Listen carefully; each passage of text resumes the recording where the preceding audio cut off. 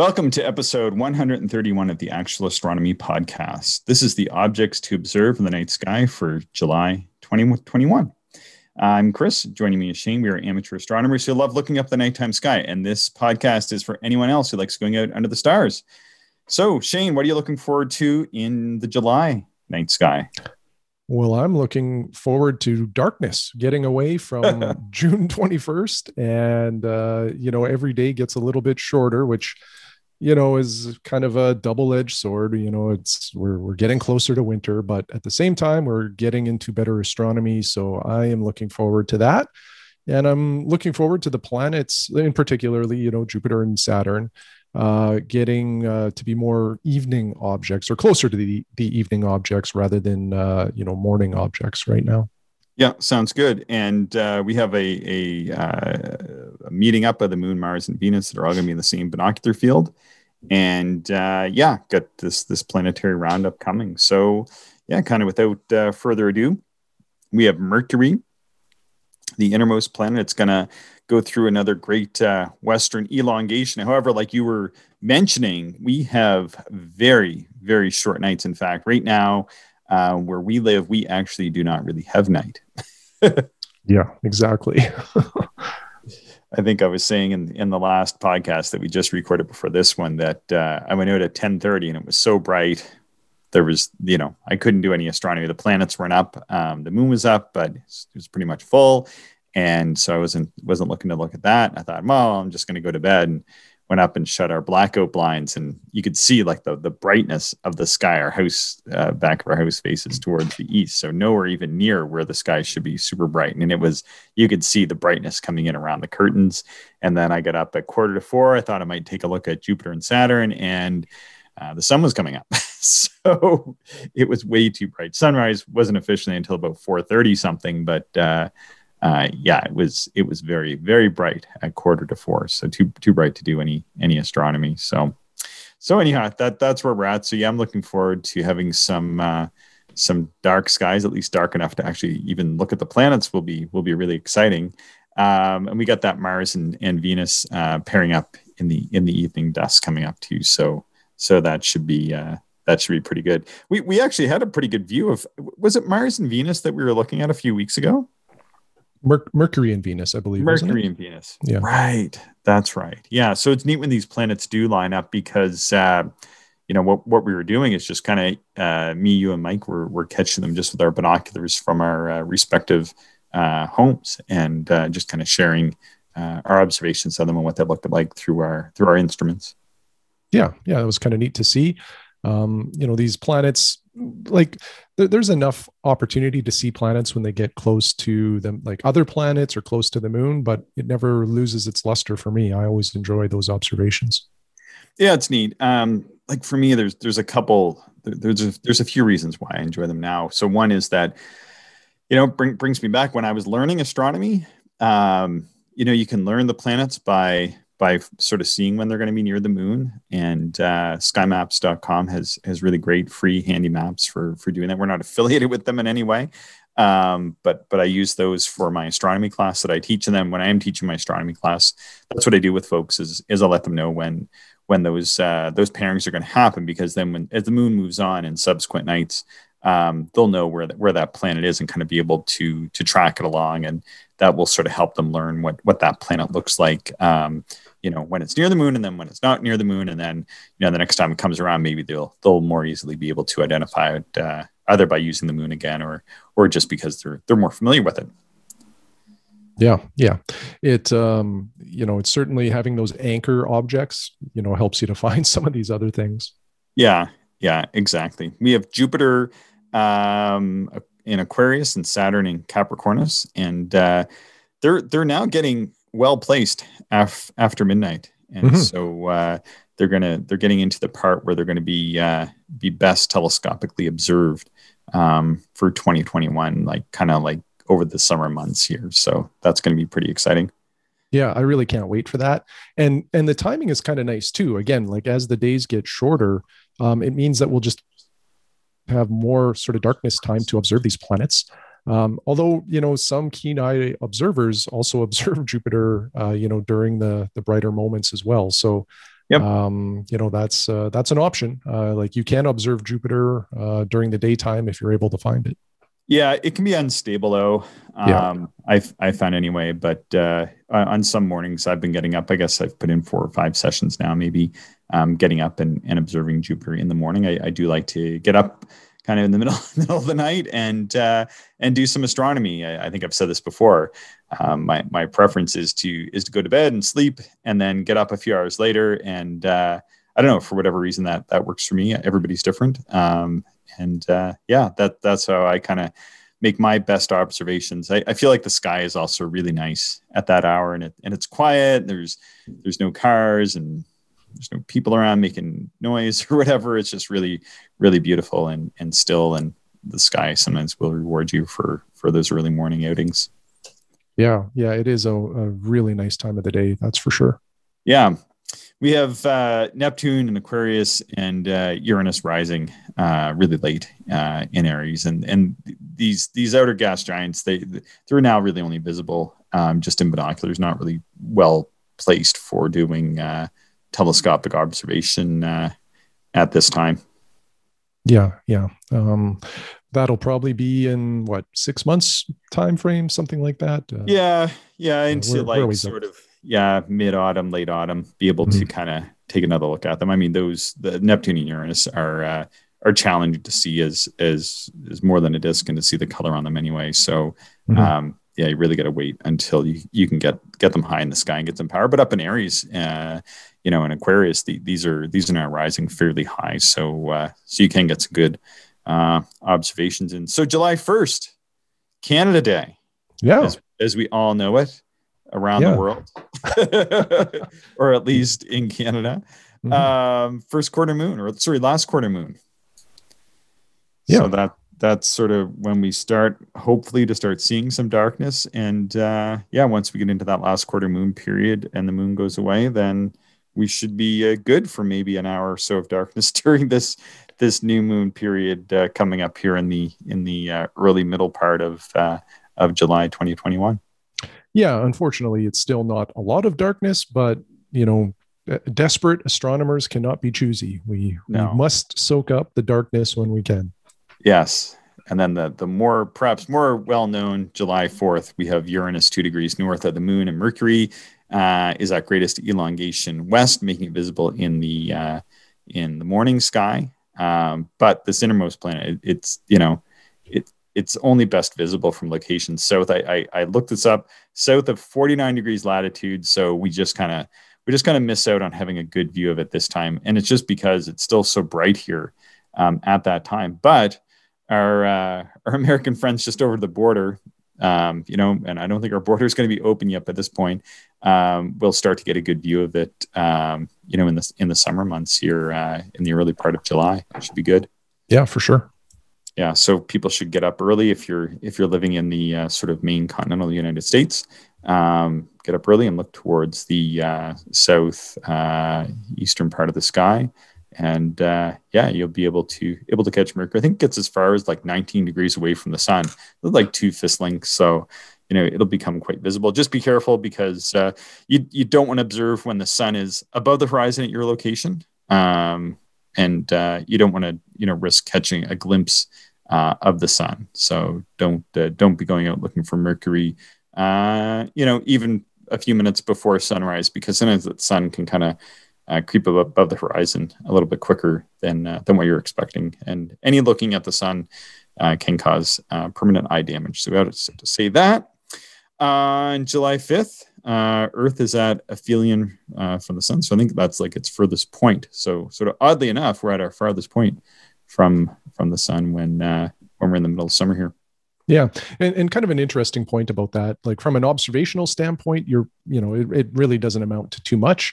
This almost gets into like the regular moon versus supermoon discussions. Yeah. But what is interesting for solar imagers is, taking a shot of the sun on July the 5th, that will be the smallest that the sun appears. So an interesting project for imagers would be to take another shot of the sun in about 6 months when we'll be at its closest point, and just note the difference. Very cool. Very cool. So July 8th, Mercury is going to be 4 degrees south of the moon. So that's around just 4 days after greatest western elongation. So this is in the morning sky. And the moon is just about getting towards new moon. And yeah, I can see sort of the little chart that I made, a really good wide field binocular. My binoculars are about 9 degrees, and this will readily take them in. I think you need at least about a 6-degree binocular, it looks like, to be able to see them both in the same field. But you will see Mercury just to the right or just a little bit to the southwest of the moon in the eastern sky in the morning. Yeah, that'll be a neat observation.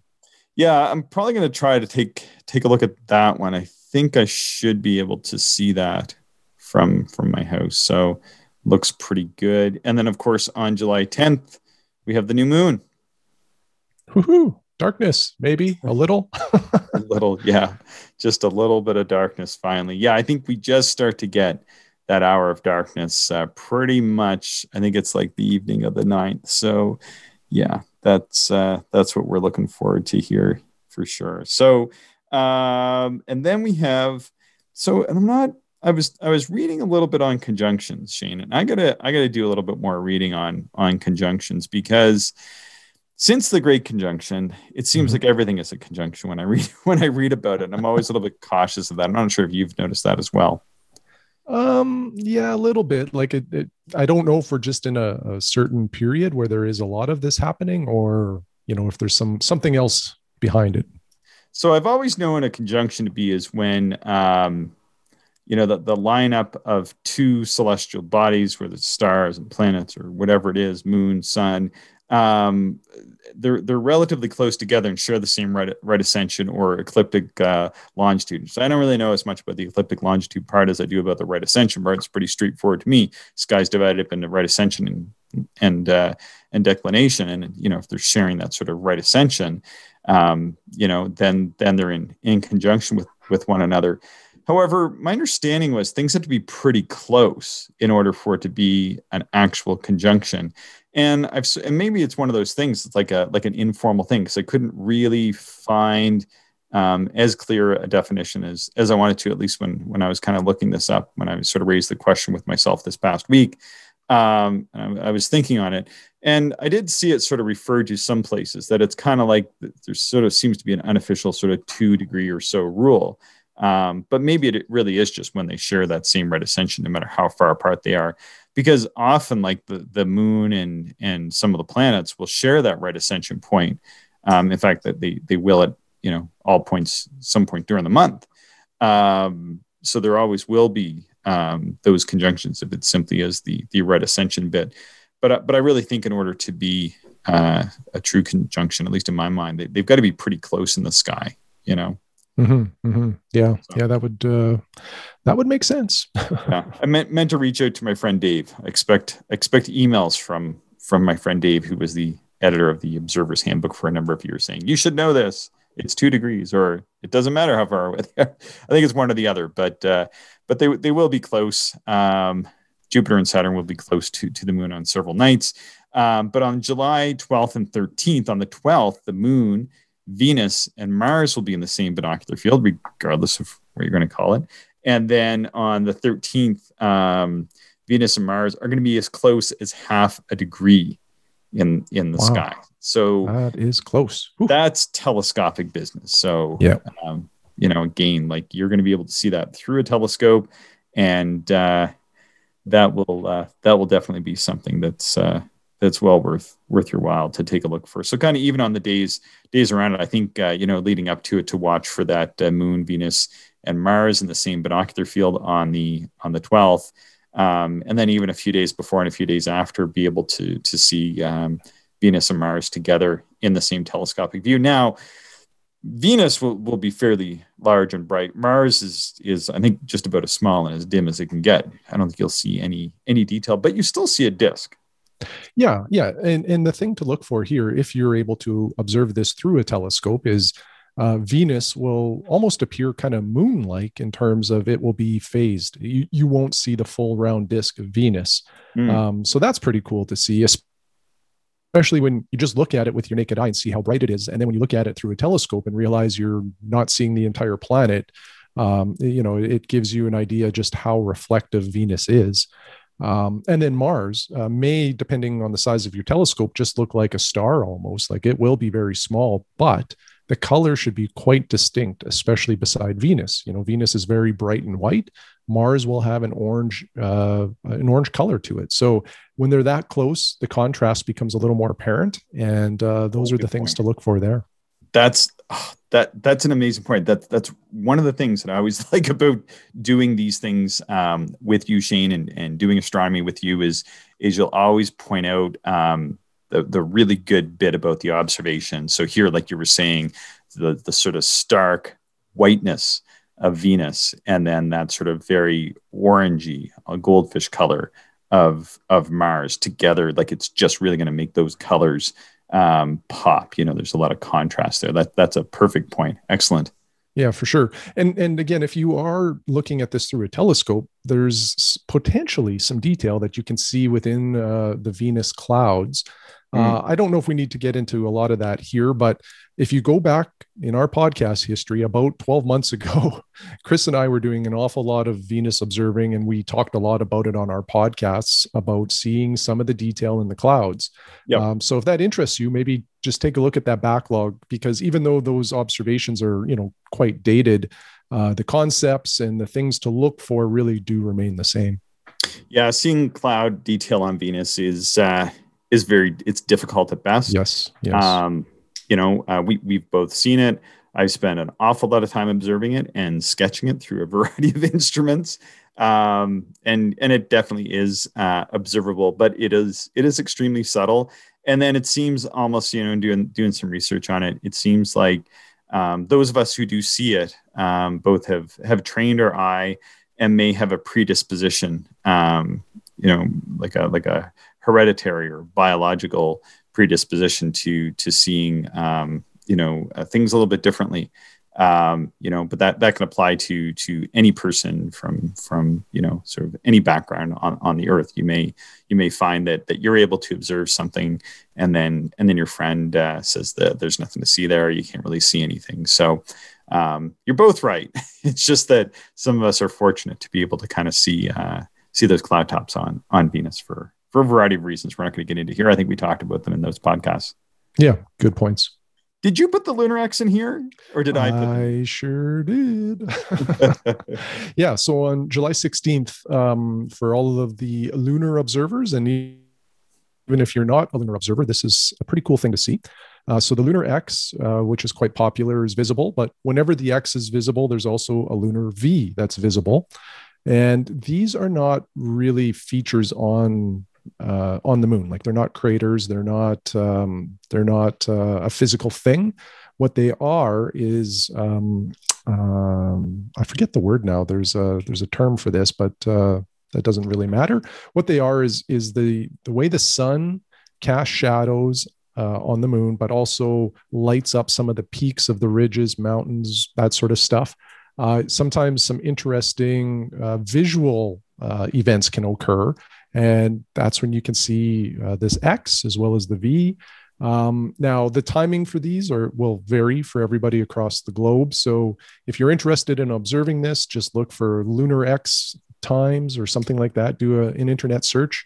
Usually it's advertised in UT time, Universal Time. So you'll have to do a bit of conversion for your location. But if it's clear on the 16th, I would recommend having a look at the moon to see if you can see the X and the V. They're not hard to see. You just have to time it right.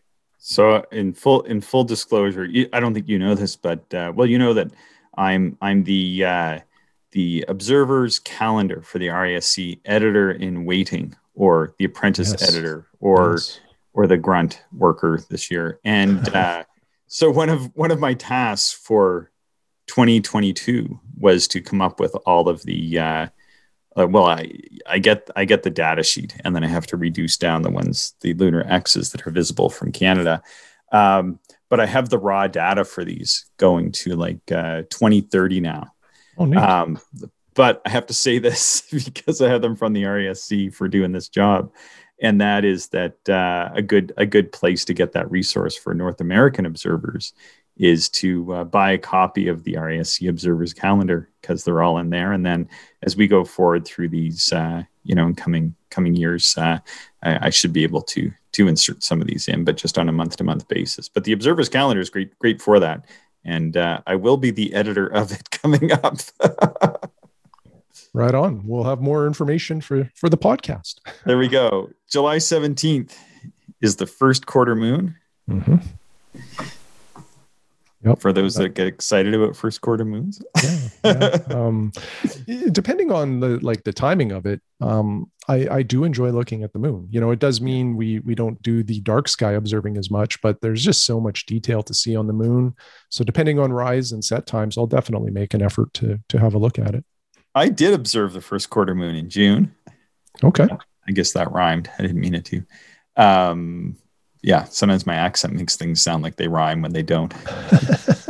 It's like the day I went out to buy my oranges with my door hinges. July 24th, we have the moon and Saturn pair up. Saturn's going to be 4 degrees north of the moon, and it's going to be best visible the farther west. You are in Saskatchewan, not so much. Japan, probably a little bit better. And probably best to see them in binoculars, I think.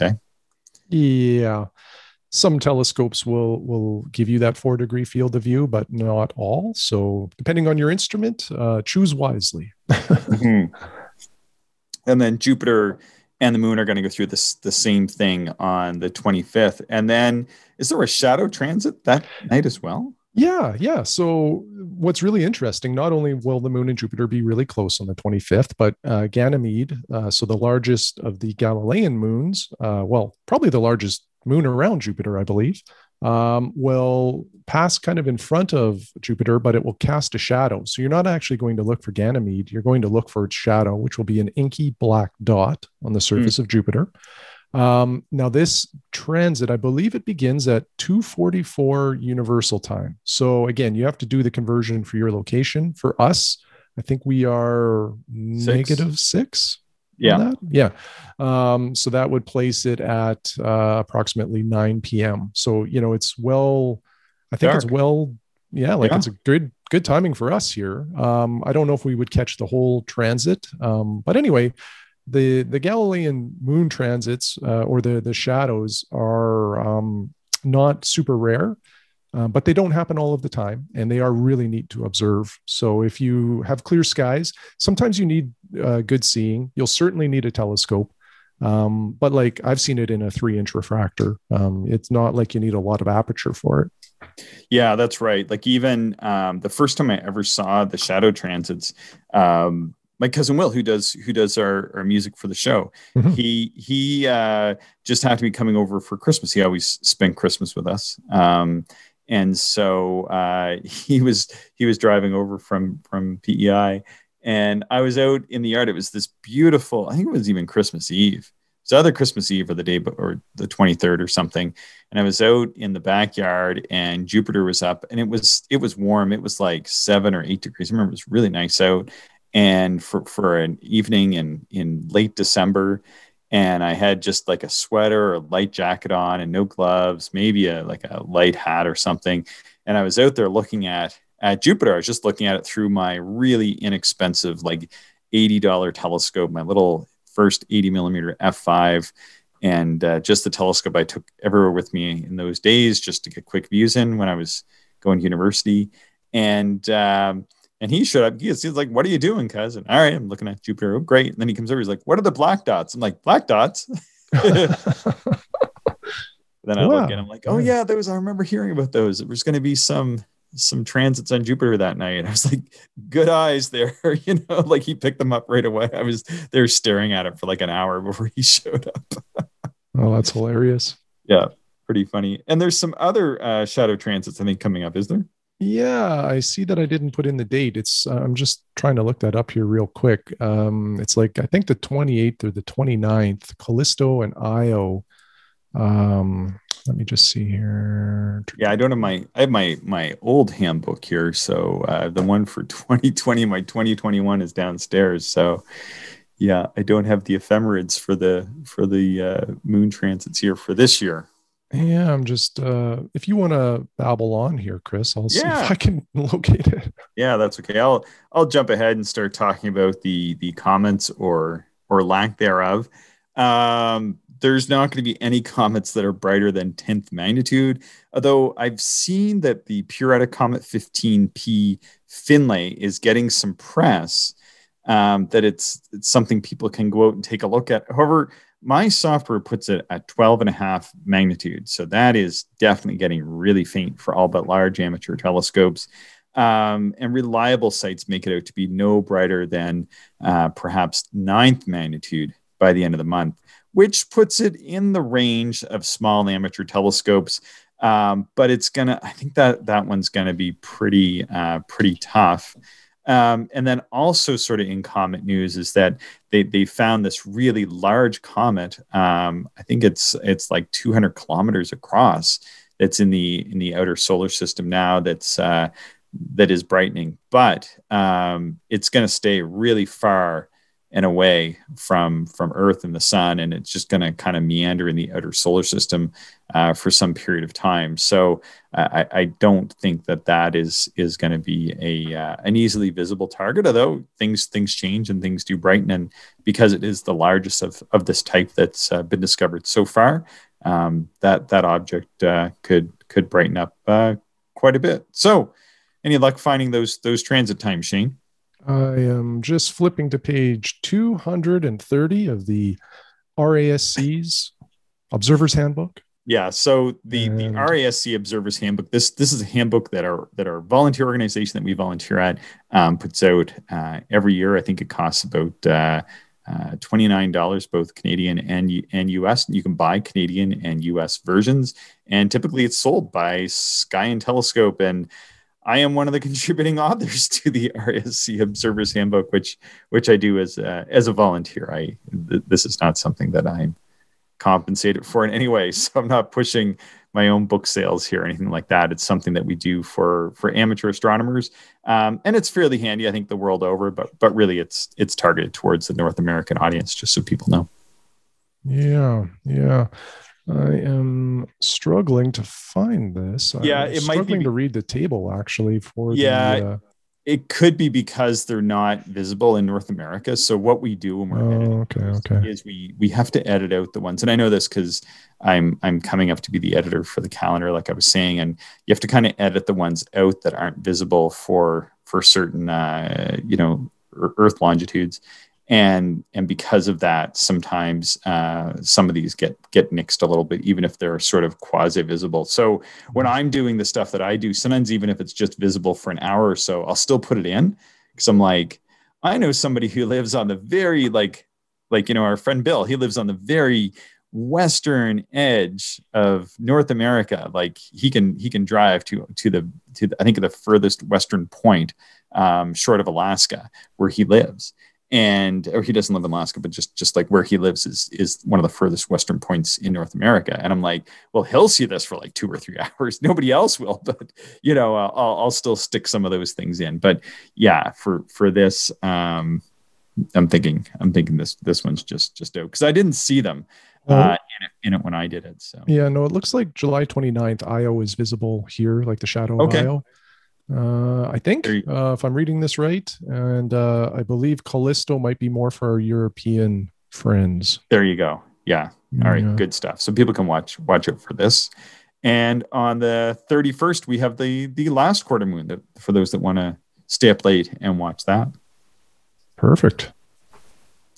Saturn is at opposition on August 7th, but I think you were saying observing it late in July is a great time to start seeing the rings and the what effect? Well, so it's called the Seeliger effect, the Seeliger effect is if you as an observer, if you have a light, like the light source is behind you, it can make particles in front of you seem brighter than they normally appear.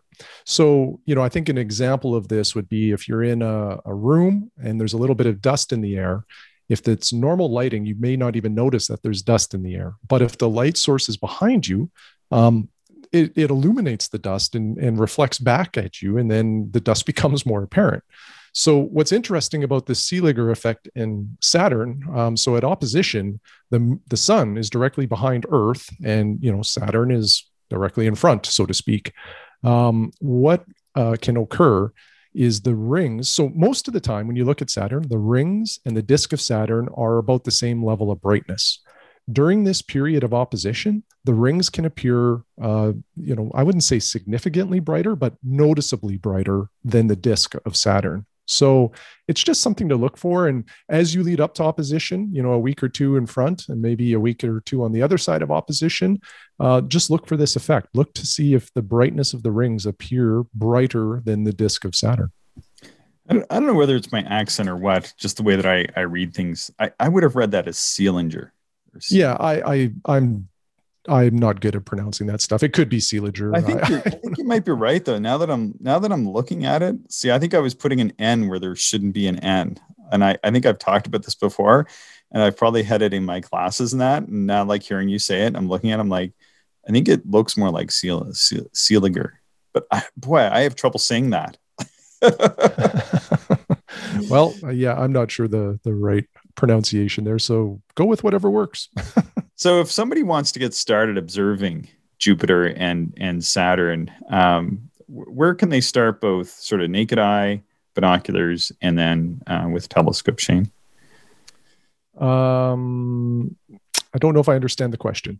Well, like if they just want to get started, maybe I'll start. I'll say, like, if you want to get started, it's just trying to find them using the moon. Like we sort of put those dates out there on finding. Just sort of finding them in general.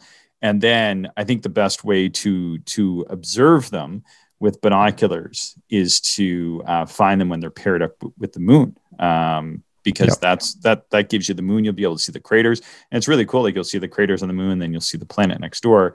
And then sort of, I guess my question for you is, like, then if somebody kind of does already own a telescope or is wondering what it would look like through a telescope, what does Jupiter actually look like through a little telescope versus binoculars, and same with Saturn? Sure. So the first thing you notice probably with, even with binoculars, you'll notice the Galilean moons around Jupiter. They look like stars, but they're bright points of light. And depending on where they are in terms of their orbit, there's anywhere from probably 1 or 2 to all 4 of the Galilean moons on display. So that's always interesting. Now, through a telescope, the next thing that will probably jump out at you is there's the northern equatorial band and the southern equatorial band, which are, I guess I would describe them as sort of 2 brownish stripes across the disk of Jupiter. So those are the prominent cloud bands. Then there's also the northern and southern polar regions, which are not nearly as dark as the equatorial bands, but they do have a similar tone to them, and they're much larger. But don't be frustrated if you can't see that, because good seeing is required, and sometimes a little bit of aperture to pull that out. Mm-hmm. Depending on the night, you may also see the Great Red Spot, which is in, I believe, the southern equatorial band.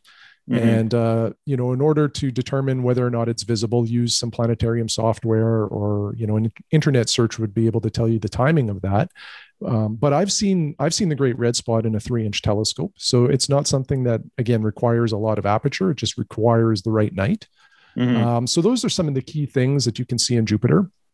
If you have a really, really good night of seeing, or if you have a larger telescope, sometimes you can start to see unevenness within those cloud bands, sometimes some festoons. Some people report seeing like kind of bluish tones, but that's getting to be a little more rare, in terms of, the right conditions to observe that. Mm-hmm. Switching over to Saturn, you will, through a telescope, obviously the rings will jump out at you. That's, an incredible sight.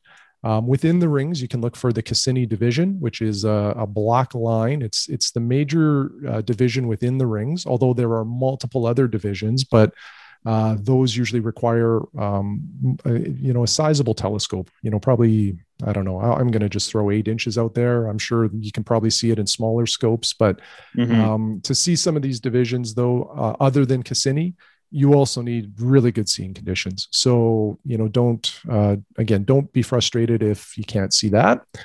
You can sometimes see the shadow of the rings cast upon the disk of Saturn. So that's kind of an interesting thing to pull out. Even just the angle of the rings, they don't stay the same. So even noting that from season to season is kind of interesting. And then on the disk of Saturn itself, there are some subtle color differences in the bandings or the cloud bandings. It's all cream tones, and it's just kind of different layers of kind of the intensity of the brown within that kind of creamy tone. So you can look for that. Those are the main ones on Saturn. You can sometimes see a few of its moons like Titan and Rhea. And there's sometimes a couple others that are visible, but the moons around Saturn are not nearly as bright as the Galilean moons, and often can be mistaken for stars. And sometimes background stars can be mistaken for the moons of Saturn. Sounds good. And I just kind of want to underscore, like with Jupiter right now, that north equatorial band is, like, to my eye, a very deep kind of reddish brown or brownish red. I don't know what you want to call it. And I recently, I guess in the past several months, have gotten together a little 50 millimeter achromat. I bought the lens from you and then cobbled together some parts from online auctions. And man, like I couldn't believe it. At 50 power, I could see that north equatorial band very well on Jupiter. I actually didn't expect to see much in the way of cloud details. So that's almost about as small a telescope as anybody's ever going to point at it. So even with the very smallest kind of like sort of reasonably priced little telescope, people should be able to start seeing at least one of the bands on Jupiter quite easily. I could see the north or the south equatorial bands faintly, but that north band, it's very, very easy to see right now. Yeah. And kind of the interesting thing with Jupiter is it's a very dynamic planet. So, the subtle detail in all of these clouds and the bands change. But what's also interesting is the intensity of the colors. So the intensity of these equatorial bands will increase and decrease over time. But also the great red spot kind of increases and decreases in its intensity. Now, those don't happen like within minutes or hours. Those are like within years, usually, or observing seasons. So it's also just an interesting thing to note that, whatever it looks like this year, it may be different next year. So it does change. Yeah. It's one of those things. It can change. Jupiter's bands can change quite a bit. The red spot can change a lot. Last year, the red spot was super easy to see. I had stolen your 5 millimeter eyepiece for an extended period of time.